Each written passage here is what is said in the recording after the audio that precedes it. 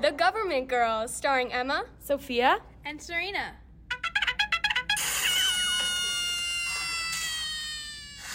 Today we interviewed a delegate about their controversial bill and the backstory of it. My name is Raymond Hartman from the Hastings delegation from the Sanford House. can you give us a quick summary of your bill? There's a bill to enact and legalize nuclear bombs across Minnesota, not to harm people, just for recreational use, just hang out with them. And why did you choose to write your bill on this? I was chosen to take down the monkey bill last year. I was part of the lobbyist group, and I was like, you know what, it was so fun.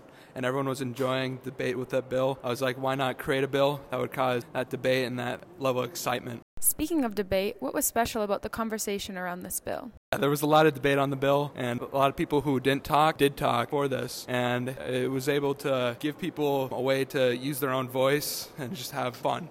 Raymond's bill passed with a vote of 67 to 38 in the House and passed in the Senate as well with a vote of 44 to 3. It was signed by Governor Katie Tafe earlier today. Thanks for tuning into this episode, and see you next time.